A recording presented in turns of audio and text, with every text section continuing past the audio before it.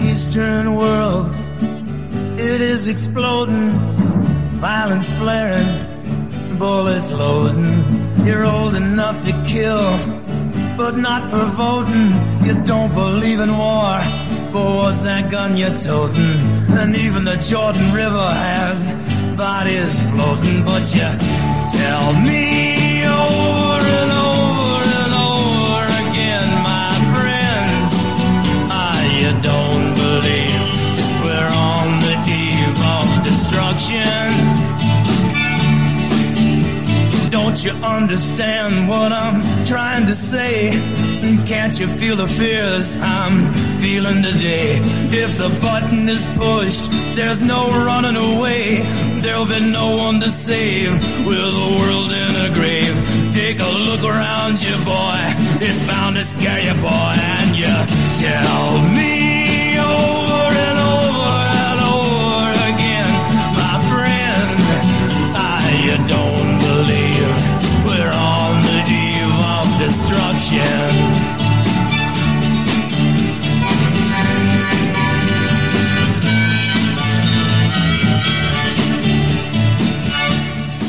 Ladies and gentlemen, this is the Armchair Survivalist, Kurt Wilson. Today is July the 25th in the year 2021. If you go to armchairsurvivalist.com, you can see all the different ways to listen to me. You can see the archives that you can download. You can see how you can go in the chat room and talk to people, all that good stuff. I'm not even going to waste any more time with this. I am so pissed right now. You would not believe it. You would not believe how mad I am. I do research all week long. I get information from all over the world. I have a dozen or two different websites I go to glean information, and then I start following the rabbit trails down. Let me tell you two articles that came out that you've not heard in any way, shape, or form, except on a few alternative websites. The first article, Centers for Disease Control is recording flu hospitalizations as COVID cases. You get that? Okay. From the beginning of this, I said the flu is coronavirus. A cold is a coronavirus. So why are they claiming that they have a test that can tell the difference when I know they don't? I'm not alone. I wasn't alone. There were thousands of us all over the world saying the same thing. This is fraud. This is ridiculous. This is a crime against humanity. We've been saying that. So the news comes out, and it's on the CDC's website. Include patients who have both laboratory-confirmed COVID-19 and laboratory-confirmed influenza. In other words, the CDC has been fraudulently inflating the number of people who have the flu into people who have COVID-19. Now, I'm going to tell you right now, if you have the flu and you go into a hospital and you're sick as hell and they slap you on an incubator, you're going to die. And I think about 75% of the people they did that to did. All medical personnel who participated in this fraud should be brought before Nuremberg trials for crimes against humanity. Now, that's just one story. Then I get this in my in basket on the 21st. Did you see it in the newspaper anywhere? No. You heard about it? No, you've not heard about this. Lab alert. Changes to CDC RT-PCR for SARS-CoV-2 testing. This is a CDC Laboratory Outreach Communication System, a LOCS, L-O-C-S. And the audience is individuals performing COVID-19 testing. Alert. After December 31st, 2021, CDC will withdraw their request to the U.S. Food and Drug Administration, or the FDA, for emergency use authorization of the CDC 2019 novel coronavirus real-time PCR diagnostic panel. The assay first introduced in February 2020 for detection of SARS-CoV-2. CDC is providing this advance notice for clinical laboratories to have adequate time to select and implement one of the many FDA-authorized alternatives. The PCR test was never authorized by the FDA. It's an emergency use. Visit the FDA website for a list of authorized COVID-19 diagnostic methods. In preparation for this change, CDC recommends clinical laboratories and testing sites that have been using the CDC 2019 PCR assay select and begin their transition to another FDA-authorized COVID-19 test. Here's the problem. Such assays can facilitate continued testing for both influenza and COVID-2 and can save both time and resources as we head into influenza season. Do you understand what this just said? This just said the PCR test has had massive, and I don't mean 1 out of 10. I'm probably meaning about 999 out of 1,000 false positive tests. Because if you have the flu, it's going to show up as COVID-19. This was designed this way by the elite. This was designed this way by Fauci. He knew this. The person who invented the PCR test said Fauci's a fraud, he's a liar, and he's killing people. And this is real. We should be out in the streets right now hanging these people. Oh, I don't mean let's take them to court. No. They need to die. It's that damn simple. They commit these heinous crimes, you know they're going to get away with it. I'm just flabbergasted that the American population has allowed this bullcrap to go on for this long. 50 years ago, when they started this lie, this fraud, we would have said, no, stop, that's not true. Why? Because then we could critically think and do our own research. Nope. The elite control the public school system, and that's what's happened. The children who have been popped out of a public school system in the United States for the past 50 to 75 years do not have the ability or the willingness to have or use critical thinking. They don't want to research anything. They don't want to find out the truth of anything. They want to be told what's real. They want to be told what to do.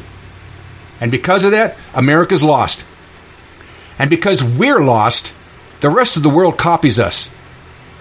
So now we have these tin horn dictators in France, in England, in Canada, all over the United States, all over the world.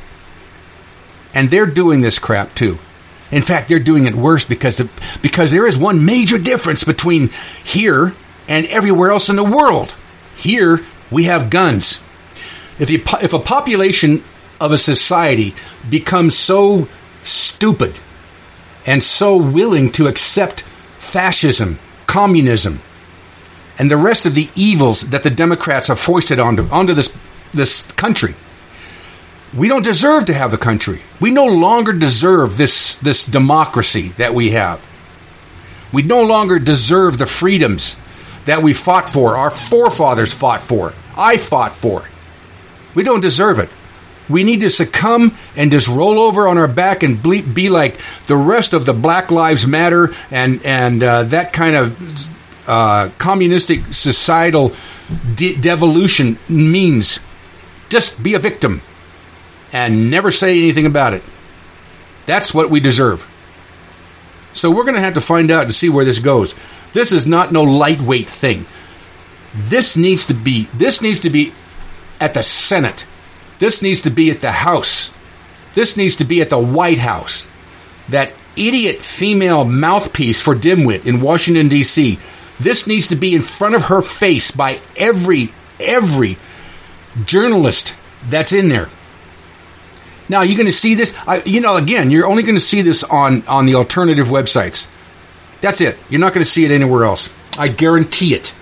And if you did, if somehow it got into the mainstream, the announcer would say, well, it's not a big deal. There's no big deal. Everything's still the same. There's nobody behind that curtain. Don't even need to look. Everything's perfect. For those of you who give a damn, I'm going to have a link up in my chat room, which will take you to the CDC's website, their website, where this alert is posted, at least today. I don't know what's going to happen Monday, Tuesday, Wednesday. if the Schumer hits the fan like I think it would, and it should, magically their website might even go down and come back up scrubbed. All right, now we're going to get into the economy. Sorry, I got a little hot there. Now I don't have my notes all choreographed and set up in order and everything like I normally do, because I've been working on some information that nobody has, and I mean that seriously. Nobody has this information I'm going to be talking about in a minute. First off, we're going to get to the Tokyo Olympics. Yeah, okay, we know the Olympics started. But did you know that the ticket holders, every single person who bought a ticket to that Olympic, and there's not that many that did, they've been hacked, and they have your IDs and your passwords and any credit cards or any data you use to purchase anything in any way, shape, or form that has to do with the Tokyo Olympics.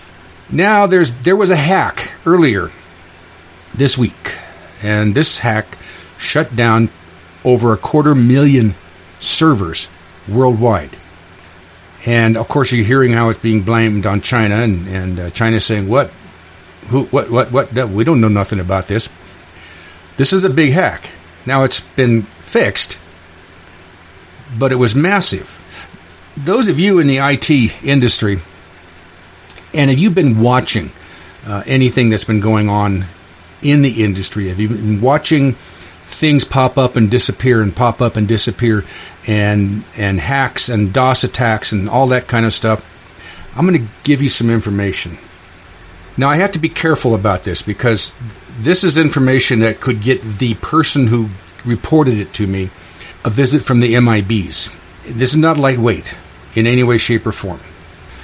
Okay, this guy is an IT savant. He knows more about the internet and all kinds of oddball things that have to do with it than most people will forget in a dozen lifetimes. And I'll try and read so that you can understand what he's saying. He's creating a cryptocurrency, right? Like Bitcoin. So if you have cryptocurrency, you have to store it. Now, we're talking about something that only exists in the netherworld. It doesn't exist. You can't pick it up, put it in your pocket. So everything I'm saying doesn't exist in real life. It exists only on the internet. If you have a coin, if you have cryptocurrency, you have to keep it in what's called a wallet. This is a highly secured program where nobody can break into it unless you give them the passwords. And there's usually like a dozen passwords at the same time. So people buy these wallets. Now, to buy his currency, you have to have a specialized wallet. Okay, fine. So he's monitoring who's buying these wallets. And one of them he finds is a North Korean address. So I'm not going to give the IP addresses, even though he gave them to me. The address came back with a Chinese IP address. He ran a trace route on it and came up with China Unicom on the network. And this node was showing up all over the U.S., Russia, and it connected back to North Korea. So in other words, there was something, a North Korean IP address was using its address to conduct business for the Chinese government. And he started tracing these nodes. A node is an accumulation of, it's like a train track where the train tracks all meet in one spot, right? And then they shoot out into all different directions all over the United States. Well, this is what a node is on the internet and on this communication system. He tracked this back, and he discovered that Chinese Unicom have nodes all over the United States. He tracked it to the point where he found nodes in every federal building, especially the White House. There were over 350 nodes for Chinese Unicom, their communication system, their phone system. So he's tracking all of this stuff. And what I said in the beginning about him getting visited by some MIBs, he got visited by some MIBs because he's pinging all of these nodes requesting information back. Now here's the thing. As soon as he pinged the White House node, it went dark. Disappeared. Didn't exist. Until the next day, he pinged it again, and it automatically disappeared. He had some MIBs from DOD and Homeland Security give him a visit. They would neither acknowledge or disavow what he was finding. You follow that? This is our security that's supposed to be watching us and guarding our homeland. The Department of Defense and Homeland Security. They asked him nicely to cease and desist. He smiled, waved them by, and that's as much information as I could give you right now. But I can tell you this. I did a slight trace route to some of these, and the Chinese government has communication nodes everywhere in the United States. Are we being hacked by China? No, they're already here. They use any of these nodes to gather information all they want. If you think the NSA is the only communication system that's copying everything that you say or do on the internet or text, you got another thing coming. Because China Unicom is also interconnected with all communication systems within the United States. We're screwed. I don't know how else to put this, but that basically is what's going on. I have a link that shows you the data center locations all over the world for all kinds of different phone systems. The Chinese one, I can give you just some tidbits here. 7 Teleport Drive, Staten Island, New York. Ridgetop Circle, Sterling, Virginia. Filigree Court, Ashburn, Virginia. Ashburn, Virginia. Newark, New Jersey. New York, New York, New York. Corners Road, New York. Phoenix, Arizona. Los Angeles. California. El Segundo. California. There's a crap load of them in California. And wherever they are, I guarantee you, are Chinese spies. Now, nowadays, a spy is not necessarily a 007 who's had all kinds of training. A spy is some guy who says, I hate America, I want China to be the best power on earth, so I'll do everything I can to help them. That's it. And the Chinese government uses that person until they get caught. It's called burning. So they got a confidential informant who has been helping them, and all of a sudden he gets caught. Next thing you know, China's never heard of him. We're screwed. I don't know how else to put this. I'm sorry, but we're screwed. All right, now we're going to get into the food and health department. We're going to get... I got a little bit into health. Let me give you some information that we got on health. Now, I don't have, like I said, I don't have all of this stuff organized properly. So I'm just going to read it off to you as it's in my list. So I already talked to you about the fraud the CDC has been performing now since this whole fraud started. Scotland. 5,500 people have died within 28 days of taking a vaccination, a COVID vaccination. We have in America a database that tells how many incidents of death and bad things, incidents that occurred from vaccinations. Europe does too. They're not as adamant about hiding the data. The EU database shows that almost 19,000 people have died from taking the vaccination. 1.8 million are injured, 50% serious. And what does that mean? That means that 50% of that 1.8 million will be dying in a short period. And this is everything from Bell's palsy, you go into epileptic fits, you shake permanently, your heart stops working, you're blind, brain damage, you're sterile. Canada has prohibited all vaccinated pilots from flying. Can you see that? Canada has prohibited all vaccinated pilots from flying.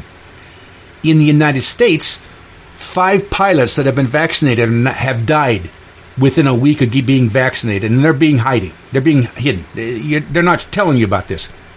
Now, this so-called Delta variant, well, it's a variant, all right. It's being passed by people who are vaccinated.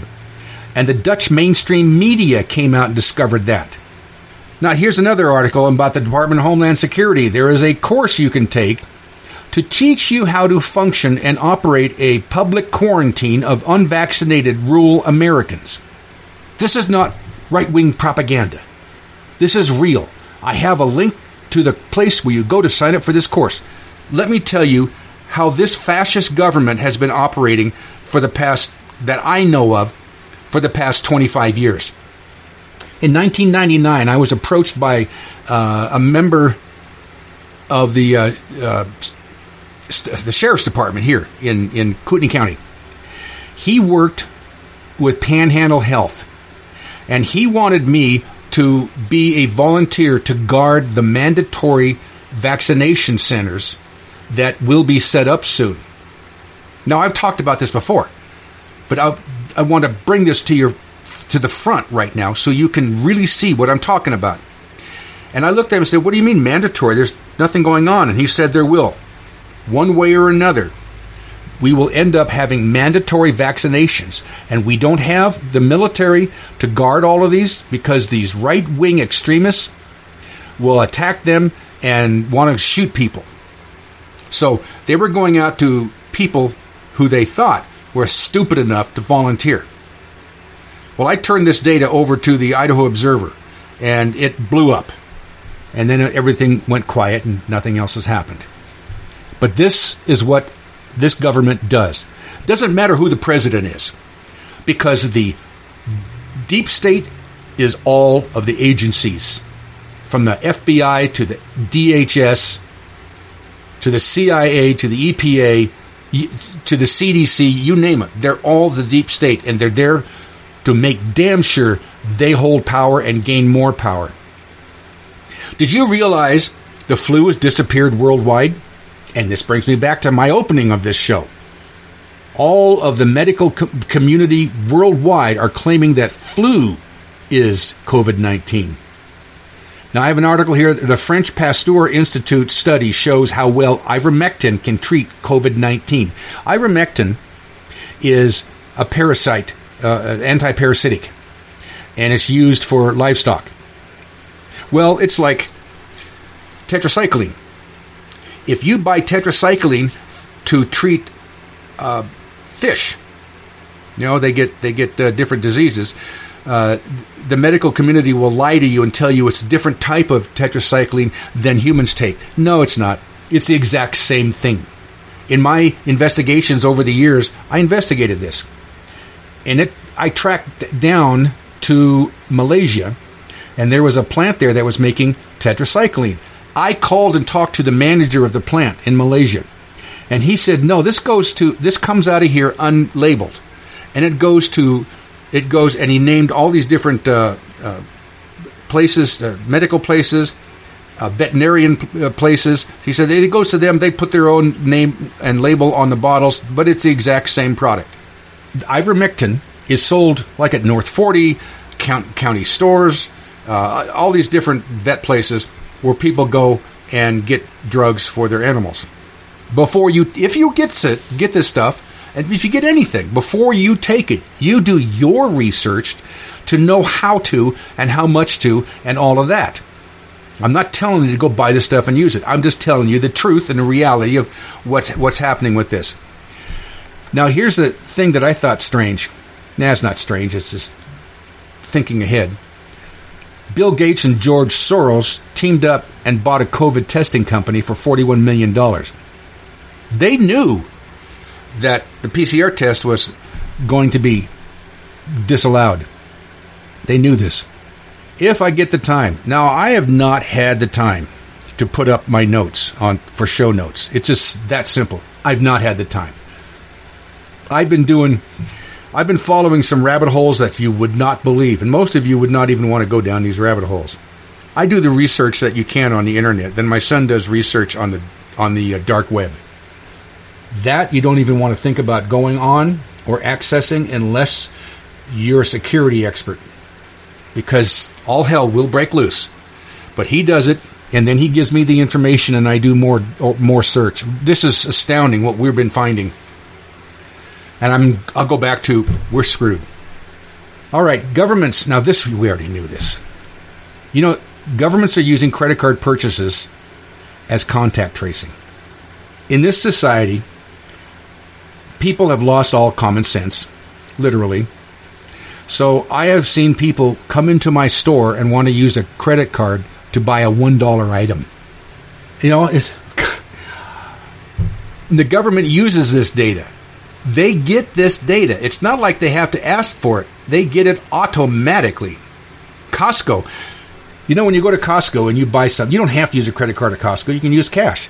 But they still have a record of everything you bought.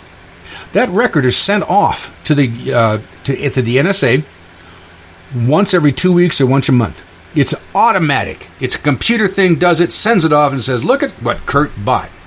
Look at the acetaminophen that he bought. He got like 2,000 tablets of it. He's buying a lot of beef, a lot of this, a lot of that. He got a new TV. He got shoes. He got underwear. And it's probably for his wife because it's female, but who are we to judge? All of that information, every time you use a credit card, it goes to the government. And they're using that data, not just to see who's a danger, but for contact tracing. This contact tracing is not just for drugs. This contact tracing, the whole concept of it started in communist China to determine whether or not you were associated with somebody who was known as a reprobate or who was known as an anti-government person. So that's what our government is using this data for. Now, mention about how these pilots have died. If you're going to fly, you better expect all kinds of flight delays, and even the mainstream media is picking up on this, but they're not going into the background of why. They're just saying, look at all these cancellations. We don't understand. There are now, in the United States, more deaths from people who have been vaccinated than people who have COVID-19. There are more people dying from the vaccination. We've had many doctors say that these people who have the vaccination, they're not going to live more than 3 to 5 years. And the problem is it creates blood clots. Anything that a blood clot can affect is what's going to be killing these people. It'll be some kind of heart failure mostly. You're seeing this all over the United States. New Jersey, official, that 50 fully vaccinated people have died from COVID-19. 50 fully vaccinated, right? That's not a vaccination, that's an operating system. The head of Moderna did a TED speech where that's what he was talking about. And there's been no autopsy allowed on anyone who's died from COVID-19. Isn't that interesting? Nowhere in the United States has an autopsy been allowed. The CDC seals anyone who dies from what they call COVID-19. They seal their records so that they cannot be tested. And now, all the big pharmas are pushing for a monthly COVID shot. There's 2 things that are being pushed right now, hard and heavy. How people who are unvaccinated are fueling this so-called surge, which is a lie. This is CIA talking points. This is a lie. Okay? That's number 1. And number 2 is, well, boy, you guys are going to probably have to have a monthly shot. You're going to have booster shots. They're using the booster shot thing. If you've listened to me more than like twice, you're going to understand what I'm going to tell you now. In a newsroom, ABC, CBS, NBC, MSNBC, Fox News, they're all exactly the same. You have a producer. This producer goes through all the news stuff and he says, what would my demographics, the people that listen to our broadcast, what would they react positively to? What stories would they react to? In other words, he sets up, just like I do, he sets up the show. Well, that's all well and good, but he gets this one notice, and it's from CIA that says, make sure they push the Delta variant. Or make sure they push booster shots. This, and then there's a quote there. Everyone will probably need a booster shot at least once every 6 months. And you will hear that verbatim on every radio station, TV station, newspaper, everything out there. So yeah, you got a producer who sets up the show, but then you have the CIA that comes in and gives them their talking points. 60% of the people admitted to UK hospitals for COVID-19 are fully vaccinated.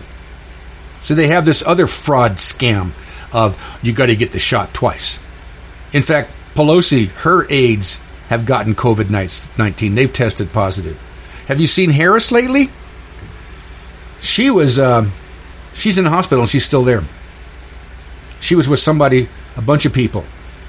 These communists that escaped Texas that were so proud that they decided to violate the concept of democracy, which is their voting, and they left Texas so they wouldn't vote on something the governor wanted passed.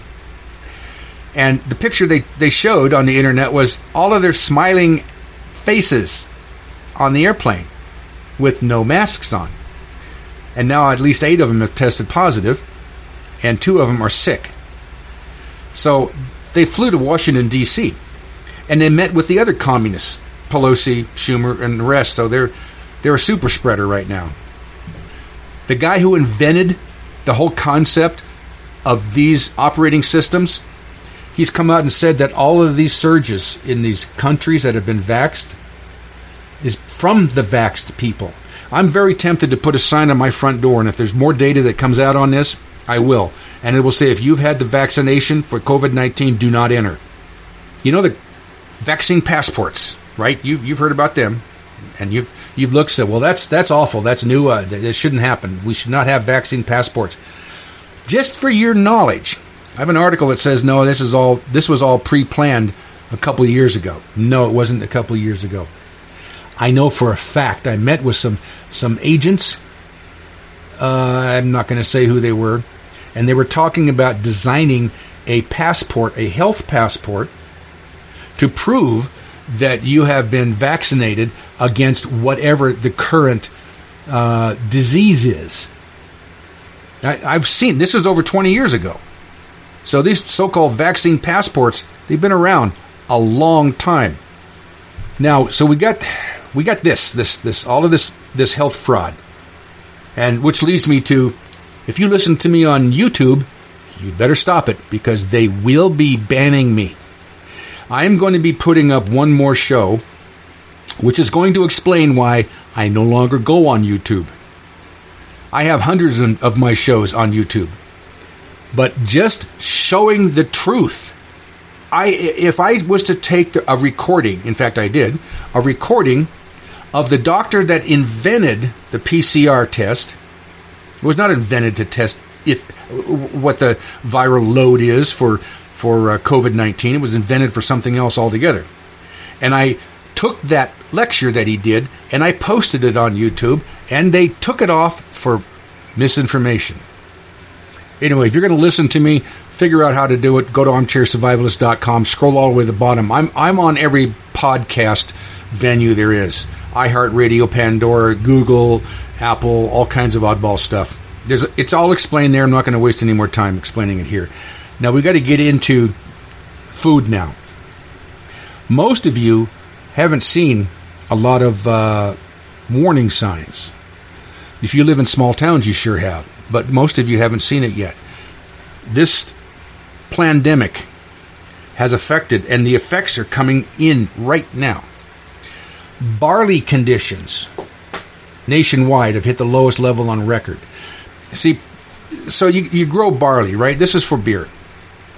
Now, it's really full of nutrients and very strong and makes really good beer, or it's very weak and barely does anything at all. Well, that's where it's at. And this is the lowest conditions on record. Canadian farmers are reporting massive crop damage from the heat wave. This is not lightweight. What I've seen is so large, the damage is so large, I don't have time to even talk about it all. All of these different crops dying, this is dying, this is dying, this is dying, they're plowing this under. North Dakota wheat is poor or very poor. Okay, remember, crops are rated. okay? And poor or very poor is, a lot of times, you can't even sell it. That's wheat in North Dakota. Spring wheat, nationwide, the quality has dumped. This drought is apocalyptic. It's in the western United States. It's designed, and again, you listened to my show last week, you know what HARP is. This is designed to destroy crops in the United States. It's covering the areas where crops are supposed to be growing. Britain is going to be suffering right now more of a food shortage than they have before, almost akin to World War II. In fact, it's so bad, North Korea is telling its citizens to start supplying their own food. They're starving in North Korea already. And now the communist government there is trying to have... they're trying to have... I don't know how to put this, but they're trying to give themselves an out by saying, well, you know what? We've been controlling how much food you've been getting for all of these decades, so how about we no longer control it? You're on your own. I can tell you what happens to starving nations. They go to war because they need food. This is all manufactured. Worldwide manufactured. The Ice Age farmer has got something to say about this. My friends, everywhere around the world you look, you see the destruction of our supply chains and our food supply. This is most visually compelling in South Africa, where we've just seen riots that were clearly not organic. These were organized and very professional, targeting the supply chain and the ability of that country to continue operating using logistics and feeding itself. But the same story is playing out in many other places, often more surreptitiously. For example, in Canada, where following the Lytton fire, which destroyed 90% of that town, and perhaps you've read about the tensions between the indigenous people and so on and so forth. It's a different story, a compelling one nonetheless. But what isn't being talked about is the fact that the Canadian train services have been shut down since then because they blamed the rail for that fire. And so in the wake of the fire, they just said, well, we're just going to shut it down. We're going to keep it shut down. It's also pretty striking that the fire support services were not called out there. You can see one fire person here saying, why, they told us to be ready, but they're not calling us out. And there were other people who jumped on that thread and said, yeah, this is really frustrating. Everyone's been told to be ready, but no one's been activated yet. So they let that fire burn, they blamed the train for it, and sure enough, then they shut down train service for the better part of a month now. There's a headline today that says that's slowly starting to come back online, but so too was there a headline in the US that says now Union Pacific is shutting down its train service from the West Coast into the rest of the U.S. So there are, just every day, there's more and more of these throttles being enacted on our supply chains and on our food production. And it's the food production I want to talk about today, because for more than a year now, I've been talking about the losses to soybeans and corn that have been creating this global grains crisis. And wheat has been the one thing that's been the runner-up. There's still been wheat ending stocks in a lot of the world, but now, and that's why China started buying up everything they could 6 months ago. But now, as these droughts and floods have started to whittle away, do major damage actually to the production of wheat in almost all of the top 10 exporting countries in the world. Lots of people grow wheat, that's production, but exporting it is what means that the rest of the world, which depends on importing bread, right, depends on importing that wheat from where it's grown, they're not going to have anywhere to go at this point. And so it's that I want to bring your attention to today, because, look, there's tons of stuff that's going on now. Some of it's discouraging, like the South African situation. Some of it's encouraging, like the fact that people went out into the streets in France and protested Macron's vaccine passport. Now that's happening in the UK. I'm encouraged that Macron had to back down. But this is just today's battles. These are important battles, and we have to be fighting them, but we also need to keep our eye on the ball, the long game here. And the long game here is that these lockdowns are just a practice round for when the food runs out. That is the actual weapon that the cryptocracy intends to use. Food shortages to get the global population roll into this great reset, into their next fourth industrial revolution. So that's what I want to talk about today. And as I said, we've been talking about the soybeans and the corn for a long time. Mainstream media eventually did vindicate those reports. Like in April, this report, shrinking global grain supplies don't have any hope of being replenished this year or maybe even the year after that. Maybe this is a lasting problem. Yes, indeed it is. And again, now wheat is part of it. Here's a list here of the top wheat exporting countries. Lots of production. These are the ones that produce it and export it to feed the rest of the world. And we'll go down the list here. Russia, US, Canada, France, Ukraine, Australia, Argentina, Germany, Kazakhstan, and get a sense. Those represent the bulk of the wheat that's available for purchase in the rest of the world. And now let's look at some headlines that affect each of those producers.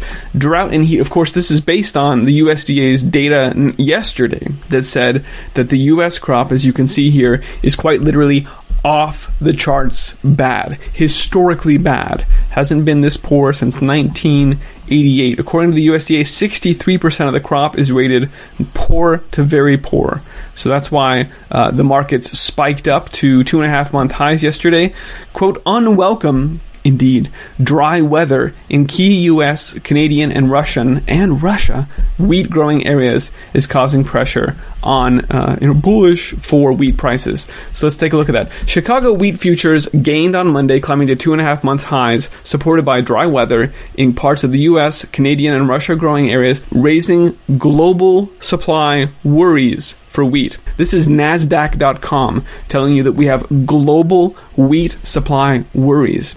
Again, why is that? It's because it's not just the U.S. crop that's in this record terrible condition. It's also Canada, obviously, right? North America is being crushed by this drought right now. Here from UPI, farmers in Canada report massive crop damage in the heat wave. Now, this article goes on to say that fruit was baking on the trees, berries were burnt to a crisp. Some people have reported to me that this seemed like a very unnatural kind of heat wave, almost as if the fruit were being microwaved on the trees. Far be it from me to speculate. It suffice to say, though, that the crops are definitely damaged, including wheat. Here's a summary of how quickly the condition of the Saskatchewan wheat crop and canola crop has dropped off in the last 3-4 weeks here, from 77 good to excellent on wheat and 64% canola, down to just to 25, a quarter of it of wheat, and 18% of canola, good to excellent, meaning it's all deteriorated rapidly. The same is true in Alberta, going from 84% good to excellent for wheat and 80% canola, down to 39% for spring wheat and 33% for canola. So the crops there really plummeting in terms of their condition. That's the North America crops, US and Canada. But at the same time, drought, as you can read here from asianews.it, drought is hitting Russia and Central Asia, with some Russian regions in danger of losing up to half of their harvest.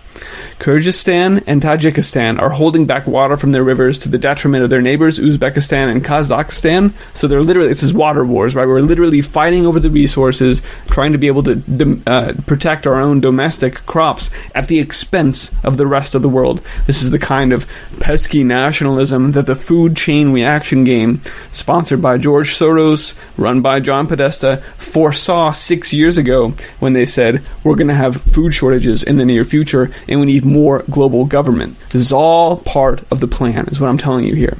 And this is the real threat, not just lockdowns for public safety purposes. This is why the censorship is ramping up, even on, and especially and specifically on channels like this one, and on Dave Dubine over at Adapt 2030.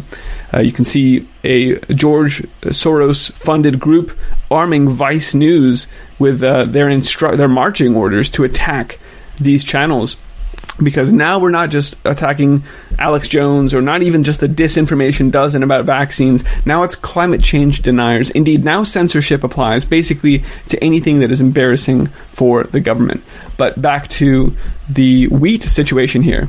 In Kazakhstan, the situation for the drought is actually quite bad. Some images that you can find on social media are quite portraying that quite obviously. Kazakh social media images are ringing alarm about the drought and livestock dying off. The months-long drought gripping Central Asia has turned into a catastrophe for herders. Without grass or fodder, thousands of cows and horses are starving to death. Just bringing in that post-animal economy that the World Economic Forum has envisioned for us. And Kazakhstan has taken the step yesterday of deciding, that's it. We are not going to export any more animal feed. We're going to hang on to our wheat. Never mind, again, here's that list. Never mind that we were the number 9 biggest exporter of wheat in the world. Now we're just trying to keep ourselves afloat. And like I said, when you see the bread baskets of the world, the ones that are responsible for feeding the global population, stopping their exports, this means we are in a world of hurt here. Okay, going on to Europe now. Everyone's been hearing about the massive floods there, hundreds of people dying in Germany, historic flooding there. We're starting to get a sense now for how that's affecting the crops. Obviously, it's not good, right? But more quantitatively, what's going on there. From Bloomberg, Europe's soggy wheat means more will end up as animal feed.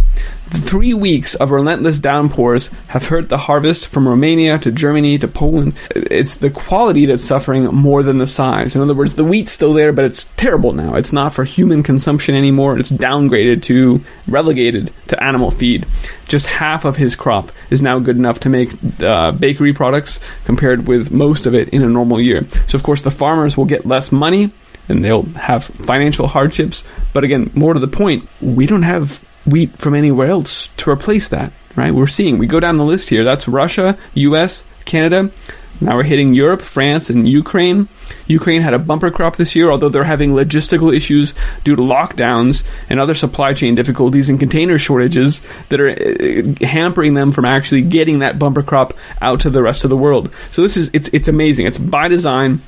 It is a confluence of the natural cycles, the grand solar minimum, these precipitative extremes, drought and flooding that we have expected, that we've been talking about for years due to the low solar output, but no doubt amplified by the geoengineering, the weather warfare, silent weapons for quiet wars. How can you even tell where one begins and one ends? I don't think you can. That's why these things are being used in concert. They're using their weapons to exacerbate the naturally problematic growing seasons in times like this. And Germany, we just said. Argentina, though, South America, we've talked about in the past, is in a massive drought. That's why they're having trouble with their soybeans. They couldn't get their soybeans out of the ground. That's interfered with their saffron crop in Brazil as well. And as I've mentioned in a previous report, that drought has become so extreme that the rivers have gone to such a low level that they can't even float barges out anymore. So here today from Reuters, Argentina is urging people to save water. The river is at a 77-year low, and obviously this is not going to bode well for their crops either. They're also having some cold weather spells down there right now because it's winter. And that's why, on top of that, whatever they were able to harvest, whatever they could float on those partially loaded barges, there were labor strikes that kept them from getting grains onto the boats and out to the rest of the world. So again, if it's not one thing, it's another, or it's the shipping container shortages. It's just stunning the extent to which our supply chains have been disrupted, and it's all a cascading series of failures, and it's coming home to roost real fast now. And wheat, ladies and gentlemen, let us just remind ourselves, wheat is a bellwether historically for famine, for starvation. And when we're seeing a wheat shortage globally, this is a situation we need to pay attention to. China saw this coming. They were ahead of the game. They were frantically buying up all of the wheat that they could from the United States earlier. This is only in April that this was announced, no, March. And around that time, they were saying, we can't seem to get any more corn or soybeans, so we're going to reformulate our animal feed and start using wheat instead. And they started ravenously buying up all the wheat they could get. U.S. white wheat was being snapped up by China. And, of course, the United States more than happy to sell off the food we do have. What are the effects that this is having now that there's a global grain shortage, including wheat? Well, it's as designed. That means farmers and ranchers, and we talked about this before, we anticipated this, can't afford to feed their animals anymore. From Bloomberg, sky-high feed prices are pushing dairy farmers over the edge. And what happens instead? mega dairies, right? These big corporate behemoths that have the capital to sustain themselves through these kinds of economic hardships, while family-owned farms and smaller farmers and ranchers go out of business. Small operators struggle to survive. So this is exactly the outcome they were hoping for, achieved by the technocrats. And then also, more to the point, global meat demand is under threat as meat prices are surging.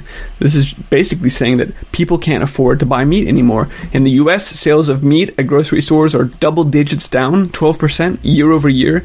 In Europe, it's fallen 1%. In Argentina, it's down 4% in 2020. In fact, for many people, quote, meat has become a luxury. If you don't have the political capital to roll through those meat taxes, those luxury taxes that they were talking about a few years ago, they couldn't quite pull it off. So they just caused food crises so that farmers and ranchers can't even afford to feed their animal. And that way the meat prices go up so high, no one can even afford it. That's where we are now. Quote, with what I spend today, I don't even bring back half of what I used to.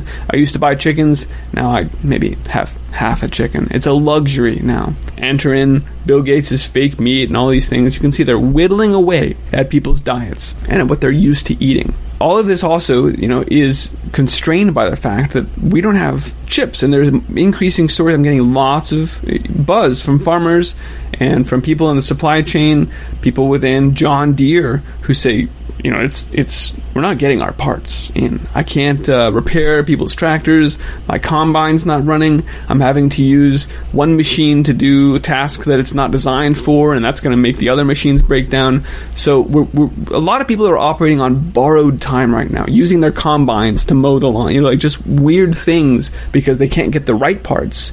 And so they're abusing the equipment they do have, which of course is, you can only do that for so long before you completely break all of your machines down. So here from Hoosier Ag Today, the biggest factor impacting the ability of U.S. farmers to produce food has nothing to do with the weather. It doesn't have anything to do with the markets. It's the shortage of chips worldwide that will impact all aspects of agriculture for the next 2 years and beyond. So now we have shrinking global supplies of grains with no hope to rebuild in the future. We have chip shortages that are meaning equipment is breaking and unable to get back in the fields. Farmers don't have the supplies they need to grow food, and even if they did, they don't have the ability to ship it because trains and shipping are all breaking down. So this is really an escalating situation, and I know you know that. I know I've been covering this for some time, but I did want to just give a quick update today to make sure we had visibility into the fact that this hasn't stopped. In fact, that it continues to accelerate, and you need to be doing everything you can every day, both to fight off the encroaching tyranny and this medical tyranny that's going on. That has to be stopped before they just kill off the entire world population, but also to be positioning ourselves to weather this next storm, the food shortages and the control measures they will institute during those to bring in the rest of their agenda. All right, so this next article, I could put it in economy, but I'm going to leave it in this one, okay? China is having a massive backlog of shipping, okay? Now, let me tell you something, how this works. Some years ago, there was a longshoreman strike in Long Beach, California. Long Beach, California is one of the major ports on the West Coast where everything comes in. So when they went on strike, those container ships that hold thousands of containers, 40-foot containers, started backing up out into the ocean. There were hundreds of them. So there's nothing getting unloaded. All of the so-called fresh food and fruits and stuff, they all rotted out there in the ocean. After about a month and a half, 2 months, the strike was finished, and all the products that had been ordered by all the companies were all shipped at once. Now, here's the problem in the United States. Businesses use JIT shipping, JIT ordering, just-in-time ordering. It's like Fred Meyer Supermarket. And this is just an example. They buy 24 bottles of 4-ounce Tabasco, and they put it up on the shelf, and they have evaluated, because they keep statistics of all of the UPC codes that they sell. which ones sell faster, which ones sell slower. And they figured out, well, we only sell about, we sell about 12 of these a month. Now, they order, believe it or not, about once every 3 months for many products. And it's staggered, so it doesn't look like that to you. So they figured, all right, we're going to order, for 3 months, we'll order 36. We'll order 36 Tabascos. So now all of these orders were backing up and backing up and backing up and backing up. Now, mostly, Fred Meyer has a giant warehouse where they store their stuff. And then when it comes time, it's all shipped out to all the different Fred Meyers. Well, all the shipping backlog come uncorked at one time, and all of this stuff, massive amounts of product. Everything from Tabasco to horseradish to spaghetti sauce to candy, you name it, showed up at this warehouse and overfilled it. So Fred Meyer's ordered all of their stores to just start dumping the stuff. I was at Fred Meyer here in Coeur d'Alene when they received 10 pallet loads of various flavored spaghetti sauce. 10 pallet loads. They have nowhere to put this stuff. So they parked it on the floor of the store, and they put a sign up, 25 cents a jar. Well, I bought 200 jars of it at a quarter, because it's usually about $4 to $5 to $6. But this is what's going to happen now. This is a backlog. And the problem is, when it uncorks, there's going to be nowhere to put this stuff. And the problem is, the owners of the companies that have bought all these products, they're going to end up going bankrupt because they're paying for them, and they're going to get them all on their floor at one time, and they're not going to have as many people to buy them as possible. You might not have been paying attention to the price of food and everything else once Dimwit was put into the daycare center in Washington, D.C. Prices of everything started to go up. 10 to 25% on everything across the board. And it's still going up. Some things went up 50 to 100%. That means lumber, windows, that kind of stuff. So the companies have been ordering and ordering and ordering and ordering. And some of these companies, the owners are not very smart. It's like, you ever seen somebody go to a crosswalk and he pushes the button for the crosswalk sign and he just keeps doing that crap thinking that's going to make it come up faster. Well, this is what some of these owners do. They order a case of Framit rods. Well, it didn't come this month. I'm going to order another case then. I'm going to keep ordering until it shows up. All of a sudden, he's going to get 12 cases of these things. What's he going to do? He's already paid $5 a piece. First off, nobody's going to pay him, $7, $8, $9, $10 a piece for these things because they were selling for $4 a piece. He paid $5. But to get rid of them and get some money back, he's going to have to sell them for $2.50 a piece to get rid of them fast. Because he has more inventory coming because the backlog has been uncorked. This is what happens. This has happened many, many times, and it's going to happen this time. Don't look at it like, wow, I'm going to make some bargains. Look at it like the economy is going to crash. Or it's going to go down like crazy. By the way, the stock market went down 900 points this week. Well, it's stabilized around 700 points down. And the mainstream media was saying, it's because they're all worried about this variant, this COVID thing. That's why it went down. That BS. That's not why it went down. It went down because of all the hacks and all of the problems happening on the internet. That's why it went down. All right, now we got to get into the liberal psychosis. If you lie to the government, they'll put you in prison. But when they lie to all of us, it's called being a politician. You think taking guns away will save our kids from the killings, but your pro-choice abortion kills way more children. If America's so terrible and racist, it probably isn't safe to encourage immigration. Just saying, all the contradictions are embarrassing. You know who hates America the most? Americans. Trigger warnings used to be on TV for seizures, and now they're everywhere to protect millennials' feelings. He, she, his, him, hers, them, they. Screw a pronoun, cause everyone's a retard these days. I hear him preaching at the protest that hatred's the problem, but hating straight men, white folks, and Christians is common. Coca-Cola Coca-Cola telling people they should be less white. They preach intolerance, but if you disagree, they fight. There's a race war here, elections based on fear. Black lives only matter once every 4 years. Soldiers died for this country and every one of us benefits. Give welfare to the bums and forget about the veterans. Black folks and white folks divided by the news, but we are all the same. We are red, white, and blue. Ashamed to be American? Okay, that's cool. Cause honestly, we are all ashamed of you too. Y'all are so fake. Oh no. The forecast said that there'd be snowflakes. Whoa. You can make us see it your way. No way. Gasoline and propane. More flames. Oh no. No more snowflakes. Big article. It was made large on all the mainstream media this week. First female Navy Special Operations sailor graduated.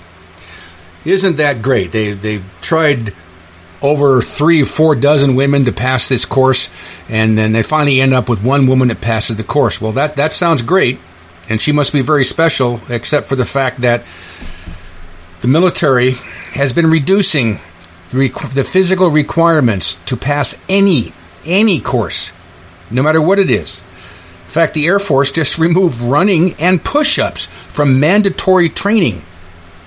And that's just the Air Force. Months ago, I talked about how the Navy has reduced mandatory physical training because the females could not perform. Now, you've heard the White House's mouthpiece this week talk about how they're helping Facebook to rout out extremists and to tell them what to post and how they need to be monitored better. I got a friend of mine sent me this picture. This was on his Facebook page, and I don't do Facebook, so I don't really give a damn. But these things are popping up. Are you concerned that someone you know is becoming an extremist? We care about preventing extremism on Facebook. Others in your situation have received confidential support. I'm excited to share that Facebook has yet another way of keeping people safe by controlling them with their pop-up propaganda. I just discovered it myself. So there I was, scrolling, minding my own business while Facebook was stealing all my personal data without me knowing it. And up comes the new warning. Are you concerned that someone you know is becoming an extremist? You know what, Facebook? I am concerned. I'll tell you who I think is becoming an extremist in a second, but first, I found out Facebook is bringing this and other similar warnings up when you search certain terms. It's kind of like the thought police are inflicting police brutality on our free will, which is something we all need more of to be better protected from whatever they're beating out of us. But I've got my friend I'm concerned about, so on the warning, I clicked Get Support. And Facebook takes me to a site called lifeafterhate.org. I discover the site they take me to is an organization run by former extremists. Seems like being influenced by a group of people with a history of violent extremism would be a good idea, Facebook. It's like I'm a new dad, so me and my wife only hire babysitters who have a history of violence. So yeah, Facebook, I'm down to have violent psychopaths influence me. Let's get at it. On the homepage, it says they're committed to helping people leave violent far-right groups. Already seems like Facebook's definitely looking out for my best interest rather than invading my privacy with their political agenda. They're not trying to help people leave violent far-left groups, which works out well because the whole reason why I was on Facebook in the first place is I was looking for violent far-left groups to join. Unfortunately, I discovered my favorite far-left hate group, Antifa, doesn't have a Facebook page, but luckily, Facebook automatically redirected me to another far-left hate group that does have a Facebook page.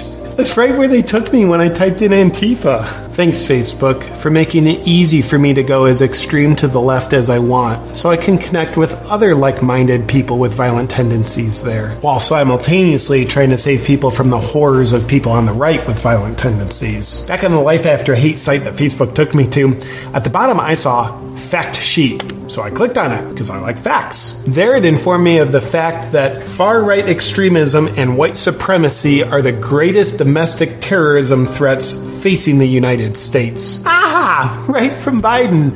I guess that's why it's a fact. And further evidence that Facebook isn't being political. Back to Facebook's original question. Am I concerned that someone I know is falling into extremism? Yes, Facebook, I am. I fear he's very deep into extremism, bringing harm to countless people. His name is Mark Zuckerberg. I think he's involved in a tyrannical takeover of our country. He's inundating millions of people with propaganda, censoring people, and silencing conservative voices. His political opposition. That part's particularly concerning because all tyrannical and communist governments silence their opposition during the initial stage of their takeover. Like on January 8th, he silenced the sitting president of the United States, who is the main political opposition to his party. Vladimir Putin put his main political opposition in prison to silence him. He and Mark have a lot in common. Both very pro-democracy. It appears as though Mark is using these new extremist group warnings as yet another way to eliminate his political opposition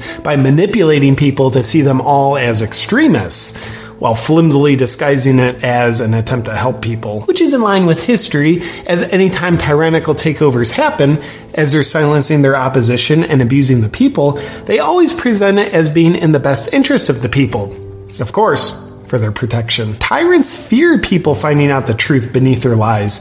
That's why they censor people from speaking it, silence their opposition, burn books, ban gatherings, and take over the schools. The ones doing the censoring have always turned out to be on the wrong side of history, but maybe Mark will be the first one not to. I don't know. With his extremist behavior, I'm concerned. And that's why I'm grateful for Facebook's new warning. Maybe they'll be able to help my friend who's falling into extremism, and therefore help all of us who are being suppressed by him. So because Facebook led me right to lifeafterhate.org, I sent them a message, reaching out for help on behalf of my friend. I haven't heard back from him yet, but I'm glad Facebook's new warning popped up, asking if I'm concerned that someone I know is becoming an extremist. Because they are. And now hopefully we'll be able to get them the help they need. It's long overdue. Thank you, Facebook. So the communists that control Chicago, they have finally defunded the police, most of them.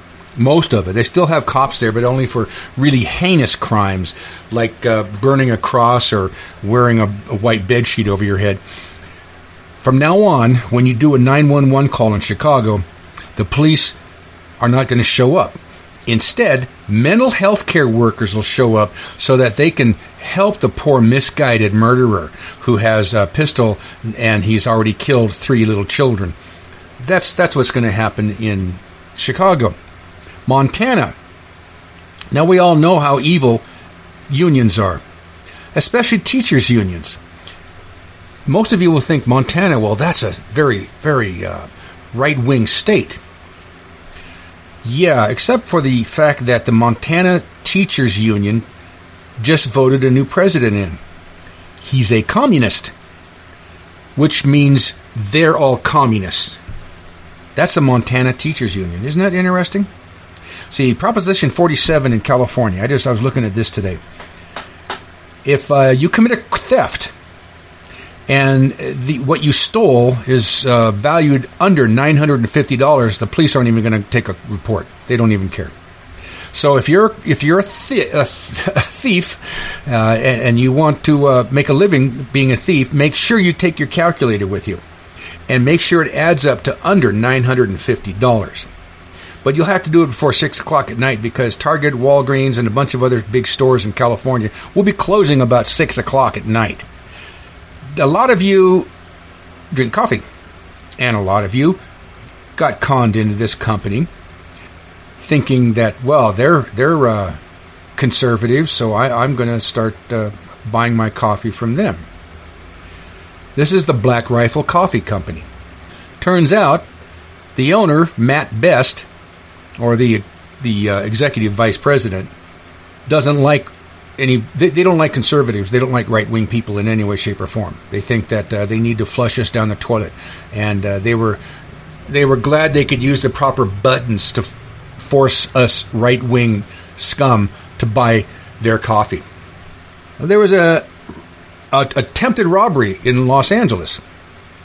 Man was walking with his wife, and these 2 semi-humanoid gutter trash thugs stepped out of their car with guns. He immediately pulled his gun and put a bullet in each one of their legs. Everybody took off, and I hope he doesn't get found.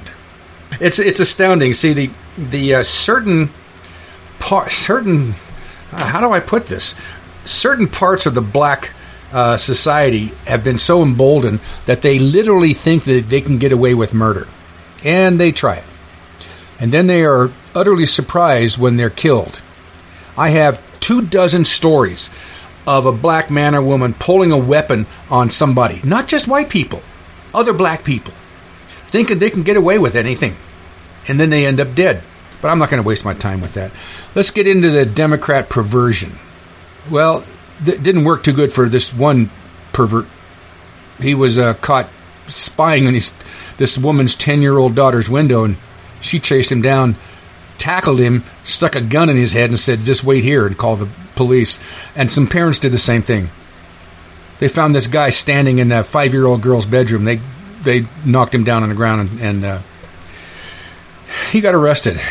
Now, the problem is, the more perversion out in society, the more perverts feel emboldened to continue performing their perversions.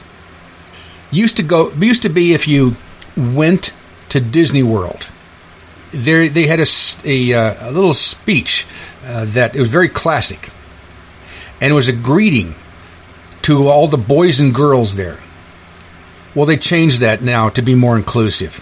They don't use terms like boys or girls anymore. JetBlue. Any of you fly on JetBlue? You know, my dad helped build United Airlines. I remember as a kid flying in a DC-5 where behind the cabin where the pilots were, pilot and co-pilot, were two bench seats, one on each side of the fuselage, and they were about 6 feet long. And then you had a curtain, and then you had the rest of the passengers.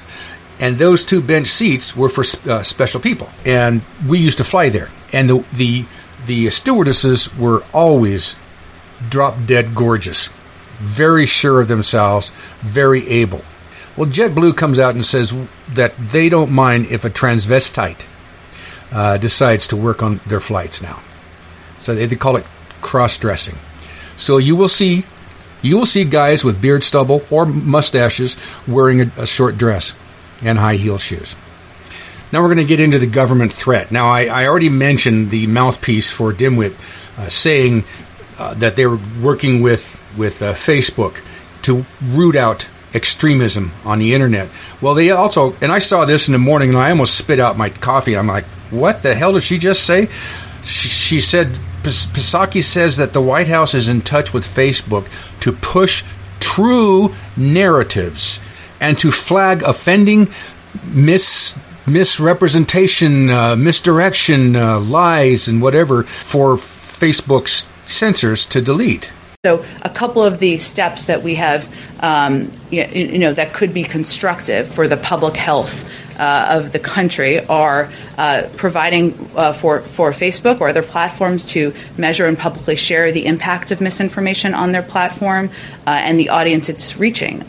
Also with the public, with all of you, to create robust enforcement strategies that bridge their properties and provide transparency about rules. You shouldn't be banned from one platform and not others for providing misinformation out there. Taking faster action against harmful posts. In terms of actions, Alex, that we have taken, or we're working to take, I should say, from the federal government, we've increased disinformation research and tracking within the Surgeon General's office. We're flagging problematic posts for Facebook. Hey, White House and Biden administration, how you doing? So listen, we all know you've been telling Facebook what to censor, and now you want to censor text messages next. Well, we know this is what you've been up to because you said it. And you probably shouldn't have said these parts out loud. I think you might be, shall we say, a little out of touch with how people perceive you. I mean, you're coming on pretty strong, pretty fast. So I wanted to give you some specific feedback to help you out. We'll go through some of your problems and what you can do to make them better. Point number 1, just so you know, we all know what you're doing, with a whole authoritarian takeover kind of thing. And it's great. I'm not saying not to. It's just as you're doing it, you should probably act like that's not what you're doing. Because, like, some of us are willing to pretend that's not what you're doing when you're not showing your hand, but now it's like you're playing poker with your cards facing outward. We can see. Point number 2. White House Press Secretary Jen Psaki said this. We are in regular touch with these social media platforms. We've increased disinformation research and tracking within the Surgeon General's office. We're flagging problematic posts for Facebook that spread disinformation. The problem with this is it couldn't violate the First Amendment anymore.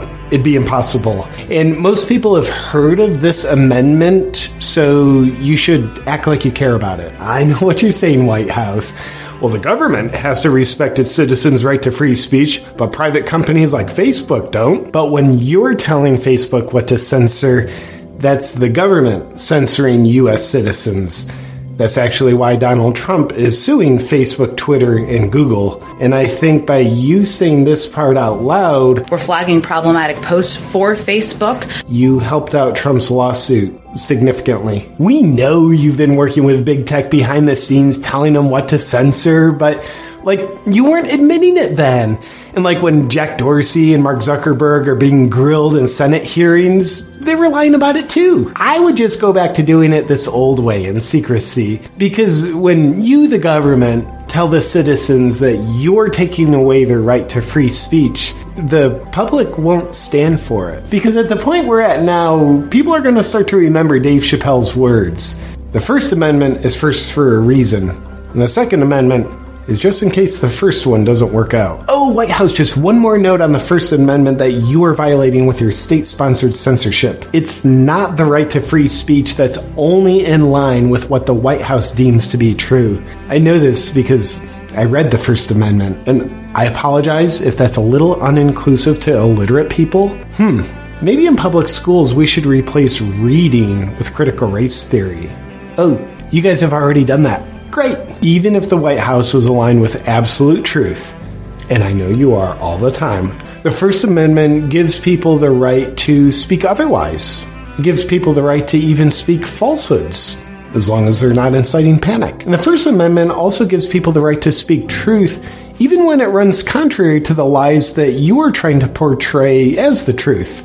Yeah, like even on those rare occasions. It's the right to free speech, whether that speech is aligned with truth, inaccuracies, or a little bit of both, which tends to be the case with most things that are said. There is no misinformation clause in the First Amendment. It's not constitutional language. It's authoritarian language. I know, but you're doing it for our protection.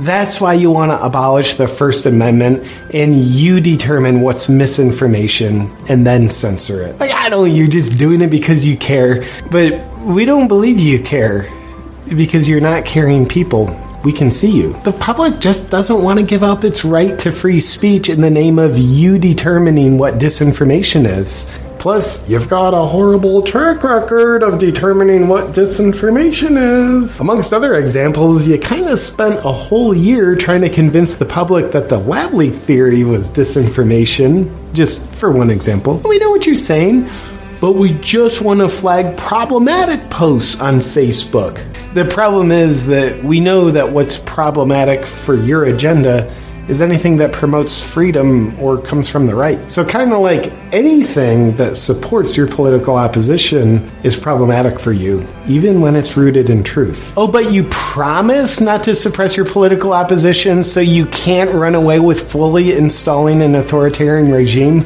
Well, when you put it that way, we believe you. I mean, who can even remember you using big tech to help Biden win the election and silence all speech online about election integrity and scrub social media about Hunter Biden's laptop, even though officials in Delaware already had enough information to seek search warrants and issue grand jury subpoenas?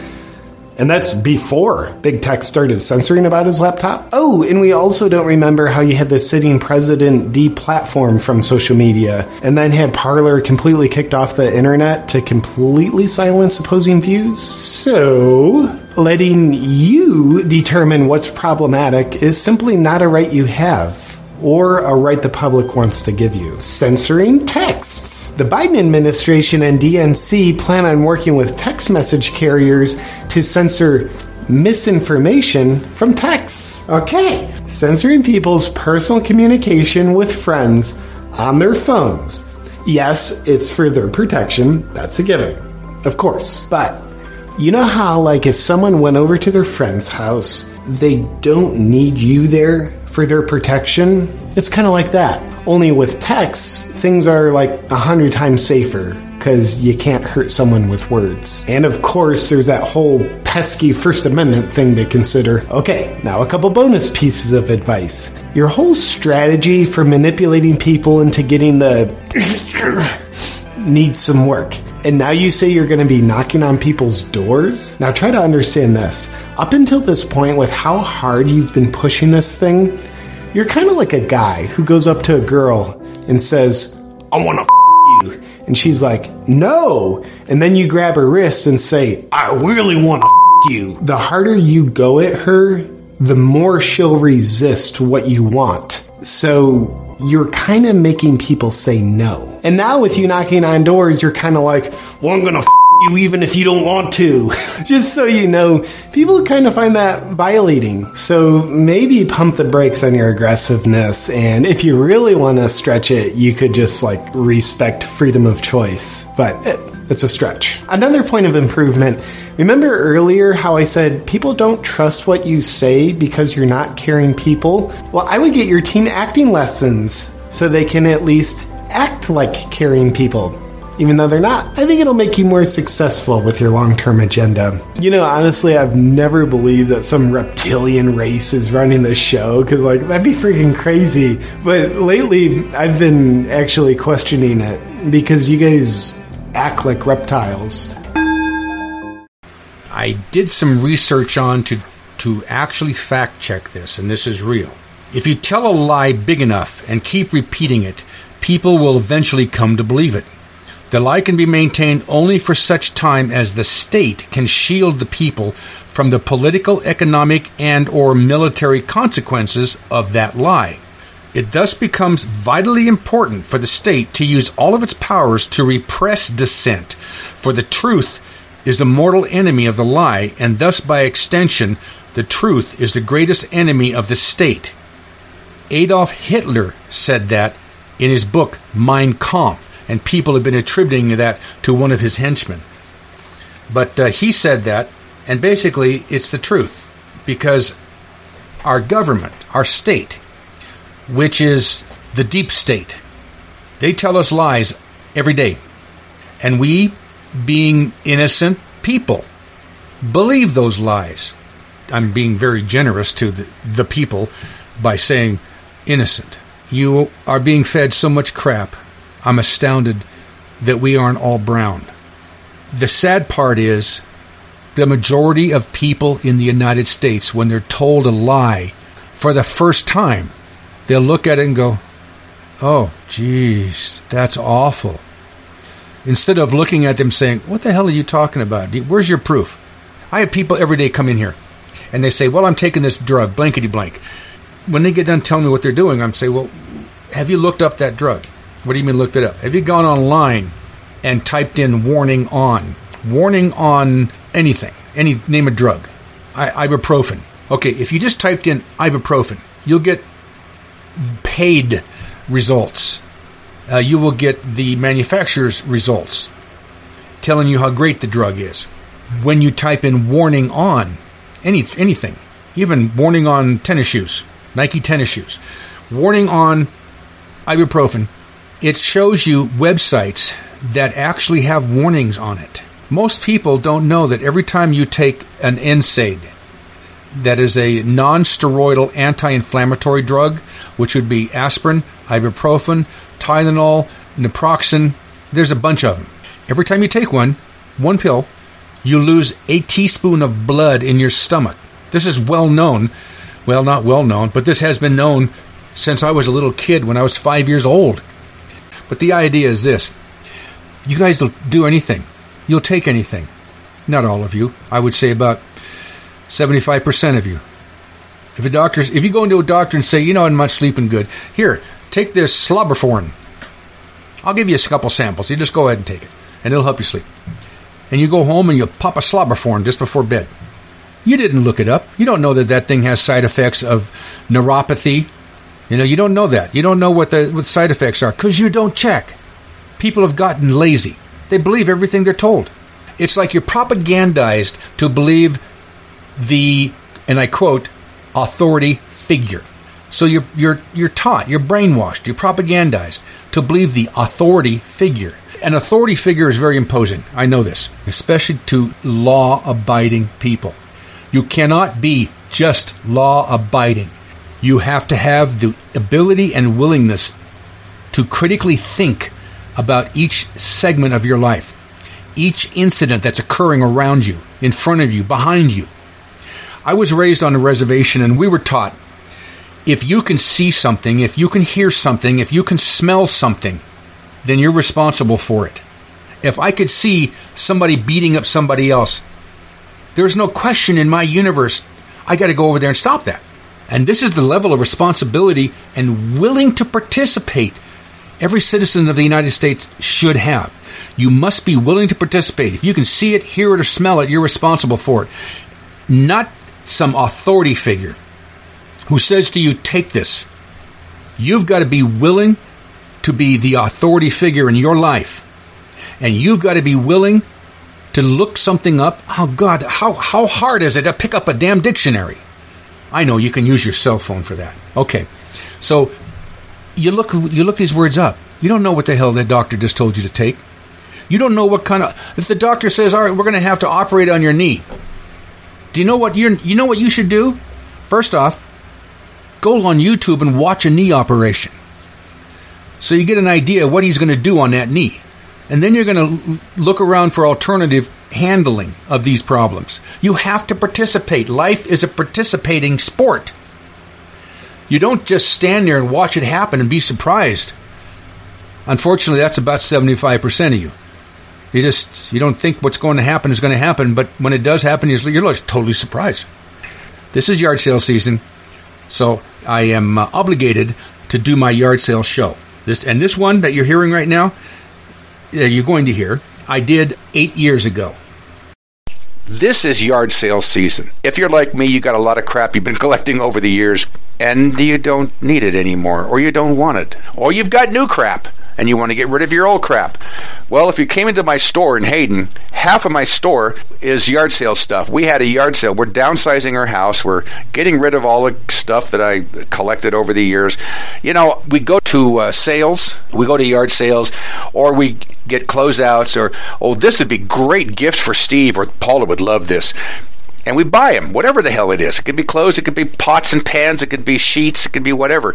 And then I stick them under the bed or something and literally forget about them for 2 or 3 years. So we got all of those sitting here for sale. We've got so much stuff we can have, and this is just the tip of the iceberg. We're just barely cleaning the house out. You've heard the saying, one man's garbage is another man's gold.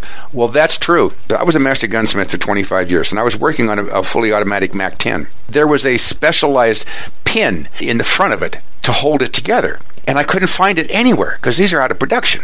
I'm trying to figure out how we can make one. The guy wanted everything original as possible, and I even went to gunpartscorp.com. They didn't have any. I'm at a yard sale, and this guy he's a gun guy, and he's got a box the size of a lunchbox full of oddball pins and clips and pieces of metal that he's collected over the years by working on guns himself in his garage.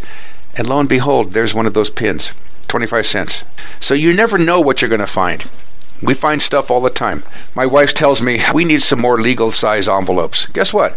I go to a yard sale yesterday. Lady has a box of 100. She goes, oh, here are free. So you don't know. One person, they just want to get rid of everything. They just want to get rid of everything. They don't care. They don't care the prices. They just want to get rid of everything. And another person knows what some of their stuff is worth. So they're not asking, if they've got a bicycle that's worth $150, they're asking $75. And sometimes you can dicker with them, talk it down. And that's the rule of thumb. You don't go to a yard sale or a tag sale or rummage sale or garage sale or whatever words you use in your part of the world. You don't go to one and pay what they're asking unless you really need that thing. You always try and bargain with them, always. In some parts of the world, it's an insult not to. It's fully expected. So the problem with yard sales, now there's two parts to it. One part is you going to one, and the other part is you having one. So we'll cover the going to one. You go to a yard sale. You've got to be careful what you're looking at. Make sure if you're blind like me that you bring a pair of glasses so you can read the fine print if you're looking at something. If you're going to spend $quarter, $1, $2, $5, big deal. I buy DVD players all the time for $2, $3. And if I can clean them up and they work, fine. I sell them in the store for $5 to $10 because I get people here who really don't have a lot of money. And I don't know about where you are, but where we are in Idaho, our Rhino governor brought Common Core to the schools in Idaho, all the schools in Idaho. So you have people who graduate who can't read or write. They don't understand arithmetic, and they're thrown out into the real world where they got to get jobs. So they end up getting minimum wage jobs. So they don't have a lot of money to spend. They can't spend $59.95 on a DVD player, but they can spend $5 to $10. They can't spend $300 on a 32-inch flat screen TV, but they can spend $50. So this is what we do here. We find some things at yard sales that people just don't flat want, and I'll pick them up and I'll clean them up, and if I can fix them, fine. If I can't, hey, I'm only out a couple bucks, I'll throw them away. That's the thing. Now, you might be a watch collector. You might work on watches. You might work on DVDs. You might work on small two-stroke motors. You might work on bicycles. People decide that something they own isn't worth anything, and they put it out on the curb and say free, or they sell it at a yard sale, tag sale, garage sale, flea market, whatever. So you go there and you look at the thing and you determine the value and how much you want to spend. Yes, you can listen to the people explain it to you. I don't want to say they're all lying. But like I learned as a kid, I knew John Wayne when I was a kid, and he taught me something. He said, trust everyone, but brand your cattle. So the same thing, trust the people, but verify yourself. So you look at whatever oddball stuff they're selling, and you determine whether or not you want it. You got to determine your priorities, determine whether or not you need that crap, or are you going to use it someday? The famous thing for us preppers, someday. I went to a yard sale, and for $10, I bought 6 complete brand new doorbell sets. $10, right? Damn doorbell costs about $3. The button that goes on the outside of the house. And my house, that plastic doorbell button rots out every 2-3 years from the sun. So for $10, I got it all. And if you buy one of these kits, one of these full kits at Home Depot, you're looking at about $40-50. So my wife goes, what the hell are you doing with that? Well, so far, I've used all 5 of the doorbell buttons. I'm on the 5th one right now. And our doorbell went out, and I replaced it with all the equipment that I bought. So I'm way ahead. You might not have the places to store that kind of stuff. So I buy things that I know are going to go bad, and I can use them at a later date. Like I bought a pair of shoestrings. Big deal, you say. Well, I use San Antonio shoes. This is what I wear. SAS. Very comfortable. Expensive, but very comfortable. And they have special shoestrings that'll last a long time. You can buy cheap shoestrings over at Walmart, $1 something a pair, but the SAS shoestrings are made to last a long time. They care about it. Lady had a pair, she goes, and you look in the yard sale stuff, and whenever you go to a yard sale or garage sale, usually you'll find a box on the curb that says free. Guess what? Here's a brand new pair of SAS shoestrings in there for free. You bet I snagged them. So you look at the products, you look at them and you test them, and if like I say, it's a fan, it's electrical, you ask if you could plug it in. And the whole thing here is you have to evaluate your need, your want, and whether or not it's worth the money, and if it even functions, and if it doesn't function, can you fix it type thing. So you've got to do all the evaluations on your own. Try and take $5 bills, $10 bills, some 20s, a handful of ones, and a pocket full of quarters. It's very rude to walk up and see something for $1 and ask the lady if you got change for a 20 or even 100. I've had some con artists come up and play that game. I get something for $1. They go, you got change for 100? No, I don't. Go away. So show some courtesy. Bring small bills and a pocket full of change. Make sure you got a tub or a box or something you can put all the small things in. You don't want the stuff bouncing all over the car. And be courteous. Be respectful. This is some person's stuff that you're looking at. Don't pick stuff up and throw it on the ground.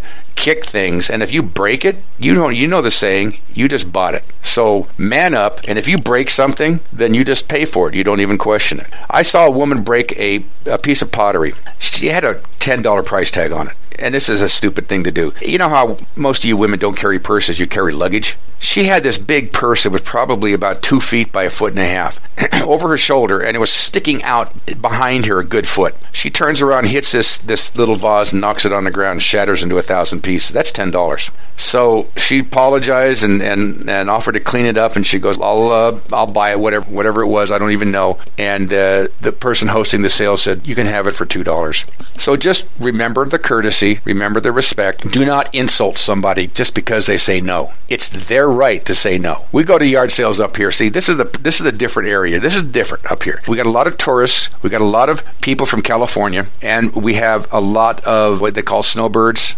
You know, they live in Arizona. They come up here for the summer because, see, 90 degrees up here is a hell of a lot better than 120 in Phoenix. A lot of golf courses and all of that up here. But you get people up here having yard sales. They move up here. They still think that they're in San Francisco or Los Angeles, and they will put things out at high retail. I know what that's worth. I know that cell phone is worth $189. And I only use it a year. Yeah, well, honey, up here, they give them to you free if you sign a year contract. I'm sorry. Put it on eBay. Get your $25 out of it, and that's it. So, of course, you get some people, and don't waste their time telling them that they're overpriced, because they know it. You know, sometimes I get out at we go to yard sales every Friday. I get out of the car, I walk up. The very first thing I look at is like a snow shovel. Brand new is $12, and the person has $15 on it, and it's used. I just turn around and get back in the car. Because it's like, why would I waste my time? So that's the thing. But the thing is, be courteous.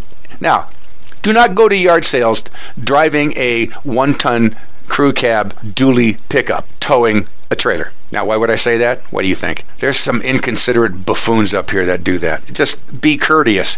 Do not park in the street. You know, park like normal. We have people who stop in the middle of the street. They stop in the middle of the street, leave their vehicle running, get out, and go into the yard sale. Well, knowing me, I'm going to have a word to say about that, and I've ordered people to get in their cars and get the hell out of the way. I'm not nice about it. Be courteous always. Be respectful always.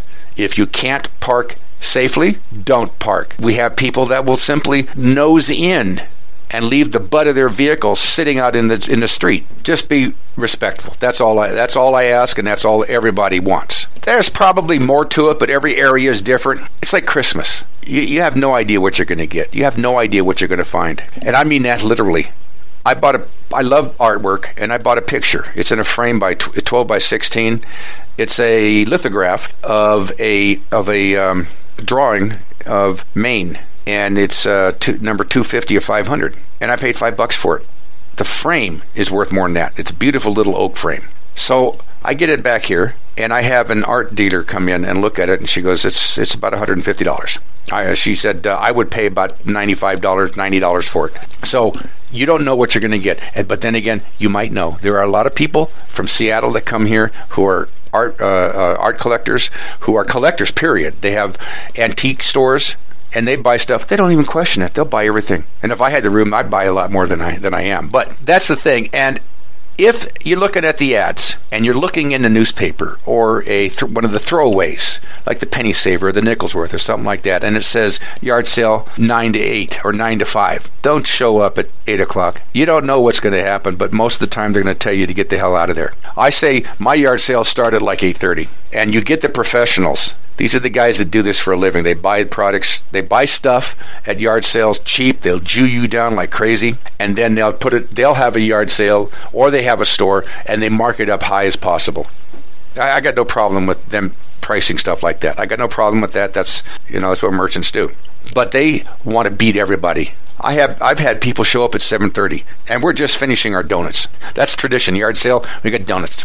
And I tell them we're not open. Well, can I look around? No, you can't. You know we're having a yard sale because you looked in the paper. Then you know it opens at 8:30. I'm not coming back. I don't give a damn. Get out of here. When somebody commits something so flagrant and rude, I'm not going to patty cake with them. I'm not going to be tolerant. I want them to know that they screwed up. So anyway, that's basically going to a yard sale. Now, what about you're going to have them? How to have a successful yard sale? First off, don't take cardboard and put thick cardboard over a couple sawhorses and then place your stuff on that. That's kind of stupid. Get tables, okay, or something sturdy to put your items on. Be careful. Remember Murphy's Law. If it can fall, it's going to. So don't pile all the glassware right at the edge of the table where somebody with a big purse can come by and knock it down. Don't put stuff out that if it falls down, it'll break in the wind. Take a look at what the weather's going to be like that day. We had gusty winds here in Coeur d'Alene at up to 35 miles an hour on a Saturday. I went to one place, had beautiful artwork, framed pictures, and they had set them out at 8 in the morning in the front yard, leaning against some cardboard boxes, and then the wind kicked up. Half of them went down to the next door in his lawn, and the glass broke in the front. I'd say you just throw away your artwork at that point if it gets all torn up. And that's another thing. If you're going to sell pictures or paintings, do not put them in the sun. They will fade. And if you've got a $50 picture that you think is worth, you paid $250 for it, you think you can get $50 for it, you put it out in the sun for an hour, it's worth half of what you think it's worth now. Because it will fade out so fast, it's ridiculous. Anything that's colorful, artwork, even tapestries, don't put it out in the sun. Put it in the garage or someplace where it's safe. And speaking of garage, look at your driveway and your garage. You got grease and oil piles there. Clean it up. Get some kitty litter, let it soak up, and then sweep that up, and then take some Tide and some water, sprinkle it around, stiff brush, clean it up, rinse it off, and then dry it. Don't have people getting grease all on their shoes, and it looks really trashy, and it's really inconsiderate. Get some folding tables if you have some. If you don't, you can make things that are solid enough to use, or you can literally lay tarps down and put stuff on it. I've gone to yard sales where people have thrown clothes for sale on a dirty driveway. I don't understand. I just don't get it. On a greasy, dirty driveway. Get some tarps. Harbor Freight, $5 to $10. If you got nice clothes, hang them up. Again, be careful where you set your stuff, because stuff can fall. Don't do anything as dumb as say, I have all these rings I want to sell. Let me put them right out where people can see them. No, they're going to disappear that way. And there's a lot of criminals out there. You'll have 4 or 5 people come to a yard sale that somebody has already scoped out, and 2 or 3 of them will take your attention off to the side, talking about some nonsensical stuff that you have for sale, while the other 2 are pocketing some of the more valuable stuff. Never leave your yard sale alone. And it's always smartest to have a minimum of 2 people totally working it. In case you got to go to the bathroom, one can go in, the other can watch it. I'm not saying everybody's a crook, but I'm saying there's enough of them out there, and they go to yard sales for this specific reason. They look for people who have a cash box, and they wait for them to turn around, and they'll snag that box. Don't keep all your change on you. Keep the majority, a good amount on you. If you're going to use an apron, or if you just want to stick it in your pocket, that's fine. And then keep your cash box or Tupperware container or whatever you're going to use to keep your money, and keep that out of sight back further in the garage. So it's just using common sense, setting up the how you're going to sell. Now, realize this. People like mysteries. So if you have boxes of crap, of all kinds of weird stuff, sometimes not even setting them out is better, because people will dig through this stuff. And they'll line up to dig through this stuff. Now, my viewpoint is the most important thing is how you advertise. First off, you can put your ad for free in, I don't care where you are in the United States, there's Craigslist. Go on Craigslist, Craigs, C-R-A-I-G-S list.com, and on the right-hand side, find out where your city is, your state, your city, or the closest city to where you are. And then you just make an account, and they don't care who you are, just make an account, and you can advertise your yard sale there for free. And many people read Craigslist, probably 20% of the population. You can also put it in the throwaway, supermarket throwaway papers. Like here it's called the nickel's worth. In Los Angeles, it was the penny saver. It's a penny pincher, or it's, all of these papers. These are the ones that you go to the supermarket on the way out. You see 500 of them piled on a rack. You can put your ad there.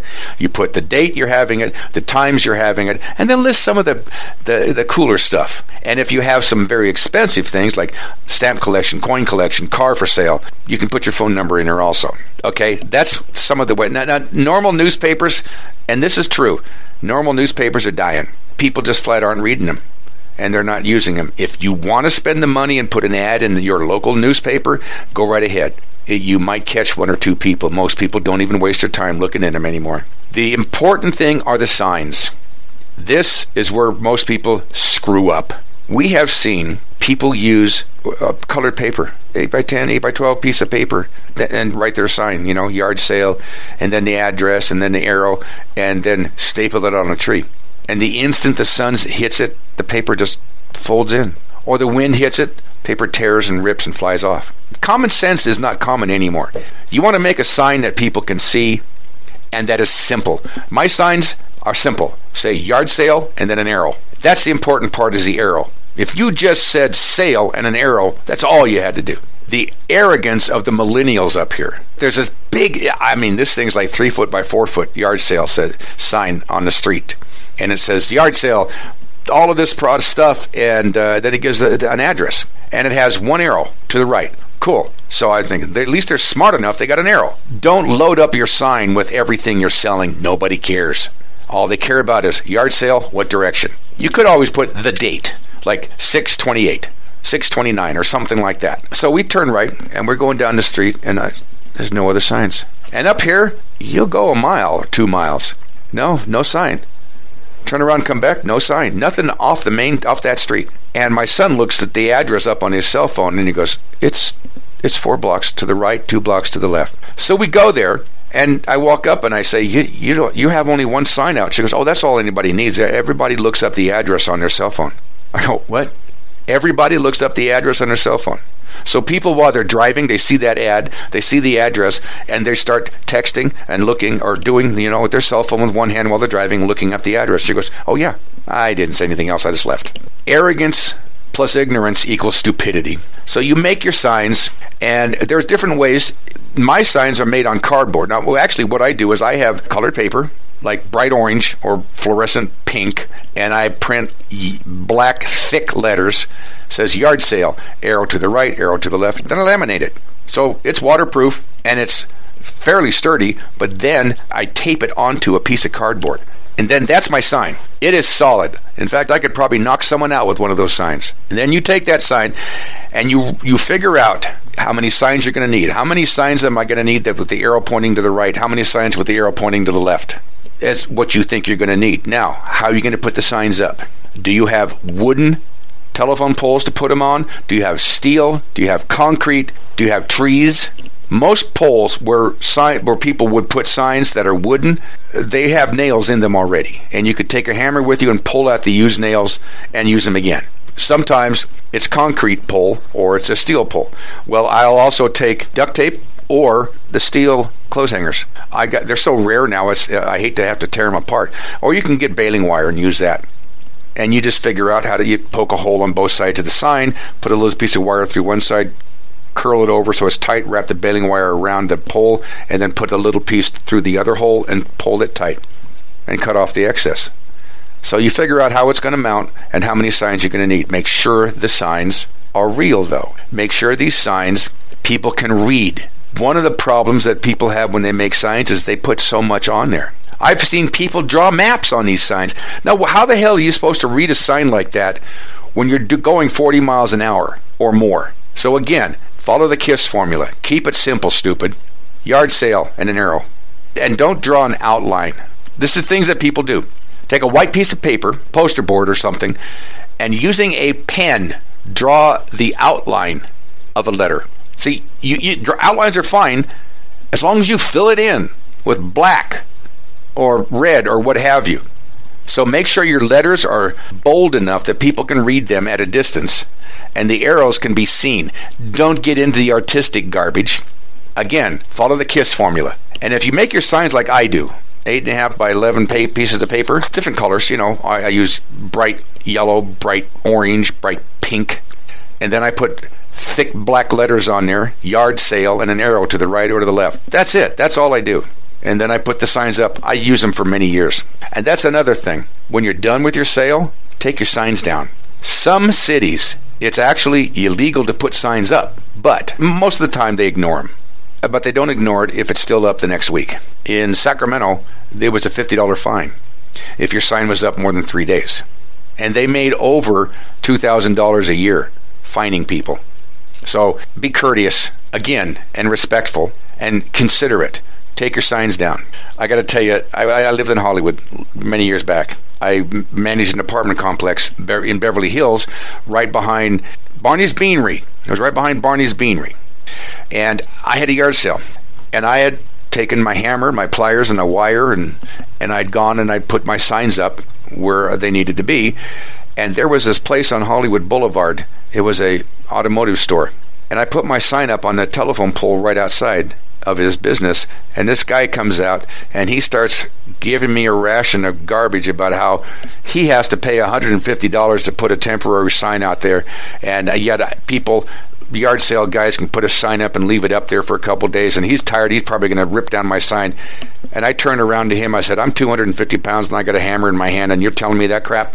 You touch my sign and we're going to dance. He didn't touch my sign. But, you know, if you're going to do something like that, say something like that, don't say it to the guy's face for crying out loud.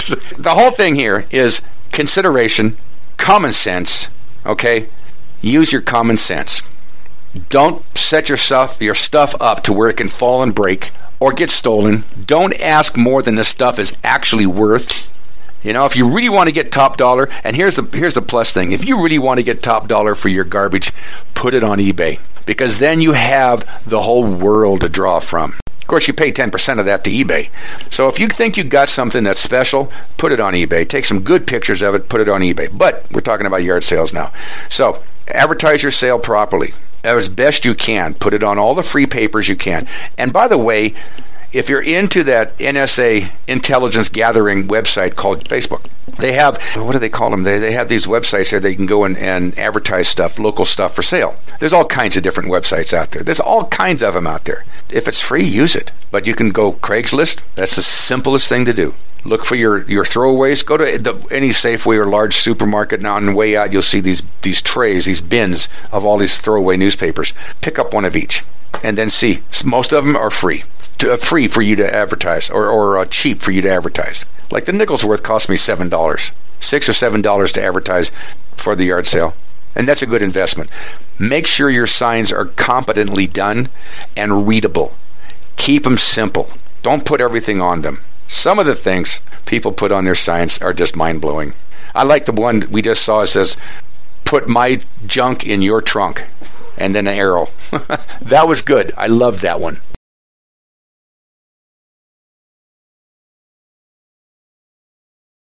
All right, so I want to talk a little bit here about our store, because that's why I can do this show, is because I sell stuff, and that pays me to do the show. We're in Hayden, Idaho, on Government Way. We've been in business 35 years, and we've gone through different things. I was a master gunsmith for 25 years. We were the second largest emergency food supplier in the United States for many years. And then when the manufacturers realized they could go direct to the public and make more money, well, they did, which shut out all us little guys. Even some of the largest ones are out of business. My good friend was the freeze-dried guy. He's disappeared. He's gone. He's toast. His family's gone. That's it. They're out of business. And they had warehouses in 3 cities. So we've changed. And we've always been in nutritional products, and we have settled in that area now. And I do, being an investigative journalist, I have spent many, many, many hours investigating the products that we carry. I don't carry anything just to make money. We don't do that. I could be a millionaire a dozen times over if that's what I did. We sell stuff that people need. We sell stuff that people can use. Just to give you some ideas. Oral problems, mouth problems, gum problems, teeth problems. We have Uncle Harry's toothpaste, which is the base of it is bentonite clay. This is the best toothpaste in the United States, as far as I can find. If I find something better, then I'm going to carry it. Not only does this stuff help lightly, and I mean lightly, whiten your teeth, it has antimicrobials in it. It has colloidal silver, colloidal minerals, oregano oil. It's phenomenal stuff, and it's extremely concentrated. It's on our website, and our website is se1.us, so that's Samuel Edwards, the number 1.us. And you click on health products or nutrition on the left-hand side, and you can see what we got. that. We have colloidal silver. It's not run-of-the-mill. The machine to make this stuff is $1.5 million, and it's not my machine, I can tell you that right now. It belongs to a company. We've been buying from them for 20 years. I didn't believe in colloidal silver till this stuff cured my foot fungus that I picked up in Vietnam. This wasn't normal foot fungus. This was the some kind of hybrid Vietnamese gonorrhea toe rot. I don't know what they called it, but they gave me shots and pills and drugs and everything. Nothing worked. Colloidal silver killed it in 2 weeks. And that was 20 years ago. We have the strongest antimicrobial known to man. It's pure. It's imported directly from Turkey. Oregano oil. We carry that. We carry 3 different topical pain relievers. In fact, one of them has 3 different snake venoms in it. I carry a line of sublingual pills. These are pills that go under your tongue because there's a lot of people out there that cannot take pills or capsules. So that's what these are for. 100% daily vitamins, B12, B6, folic acid, D3, melatonin, DHEA, this stuff like that. We have our own line of vitamins. These are the Infinity brand. If it is Infinity, it is the strongest that you can get, and it has the best prices. Our prices are beyond compare. We have the best prices in the United States. We're not here to get rich. We're here to help people, and that's what we do day in and day out. We're closed on Sunday and Monday, even though the phones are open every day till 8 o'clock at night Pacific time. Remember that, Pacific time. So don't be calling me at 5:30 in the morning or 10:30 at night Pacific time, and I'll give you the number in a minute. That's what we do. We're here to help people. Being a talk show host, you've got to watch your throat. There's a friend of mine, good friend of mine, Vinny, USA Prepares. He's on GCN. Last year, got a cough so bad he tore his stomach. I found out about it, called him up. I'm all pissed off because he didn't tell me. That's what we do, is help people. So I sent him a bottle of this old Indian wild cherry bark syrup. 1 dose, stop the cough. This is not lightweight stuff. We don't sell lightweight stuff. You have a thyroid problem? I have a product here that was invented by a doctor in the 1800s to cure thyroid problems. Hyperthyroidism, hypothyroidism. It's called Lugol's iodine. It's right here. Doctors know about it. They're not going to tell you because they don't make money at it. So I have it here, and it's on the website. We have a line of hypoallergenic soaps, 5-star soaps. It's hypoallergenic, and it's extremely concentrated. And of course, we have our line of CBD. And CBD, you guys don't know it, but you will. It works on all mammals, from mice to moose, dogs, cats, horses, goats, sheep. You got an arthritic dog? This is easy. This stuff works on them real well. Just the oil, as long as you get it in them. In their mouth. Even put it on their food. You have a neurotic cat? Well, we can take care of that too. And all humans. The stuff is a lifesaver. But anyway, we have people all day long. People would come in, and I love it when this happens. An example, a woman comes in, the woman has multiple sclerosis, and she's shaking and nervous and in pain, and I'm talking to her about this, and I'm giving her all the data and telling her what the stuff does. And our website, if you want to go to it, is cbdsupply.us. Charlie Bravo David Supply.us. You go there and you read the links. And I have an article I wrote for the newspaper here. It's on there.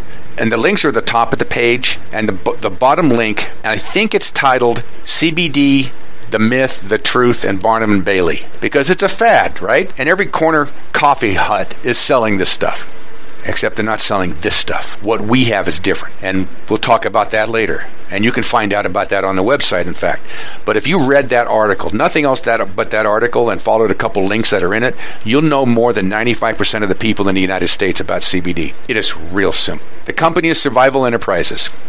You go to se1.us. That's Samuel Edwards, the number 1.us, and you can poke around there and see the stuff that we got. You can call us 7 days a week. Call us 7 days a week at 800-753-1981.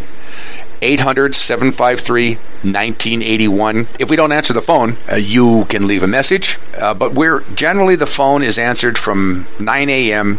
till 8 p.m. 7 days a week. Unless I'm out at the casino having dinner, and then you're on your own. We're here to help, and that's what we do. And that's what I'll probably be doing until the day I die. But I was telling you, the woman was here today, and she multiple sclerosis, and she's shaking, and she's concerned because there's so much hype and crap about CBD, and I'm explaining to her the reality of it. And I have a little flyer I hand her, and I say, this is why this is different. This is why this stuff will help you. And while I'm talking to her, 3 separate people come in. They interrupt, say, excuse me, can I have a bottle of the 750 milligram, please? Okay, here. Another guy, can I have a bottle of the 1500? Here. Another guy goes, can I have some Critter Care, please? That's for the dogs. Yes, boom.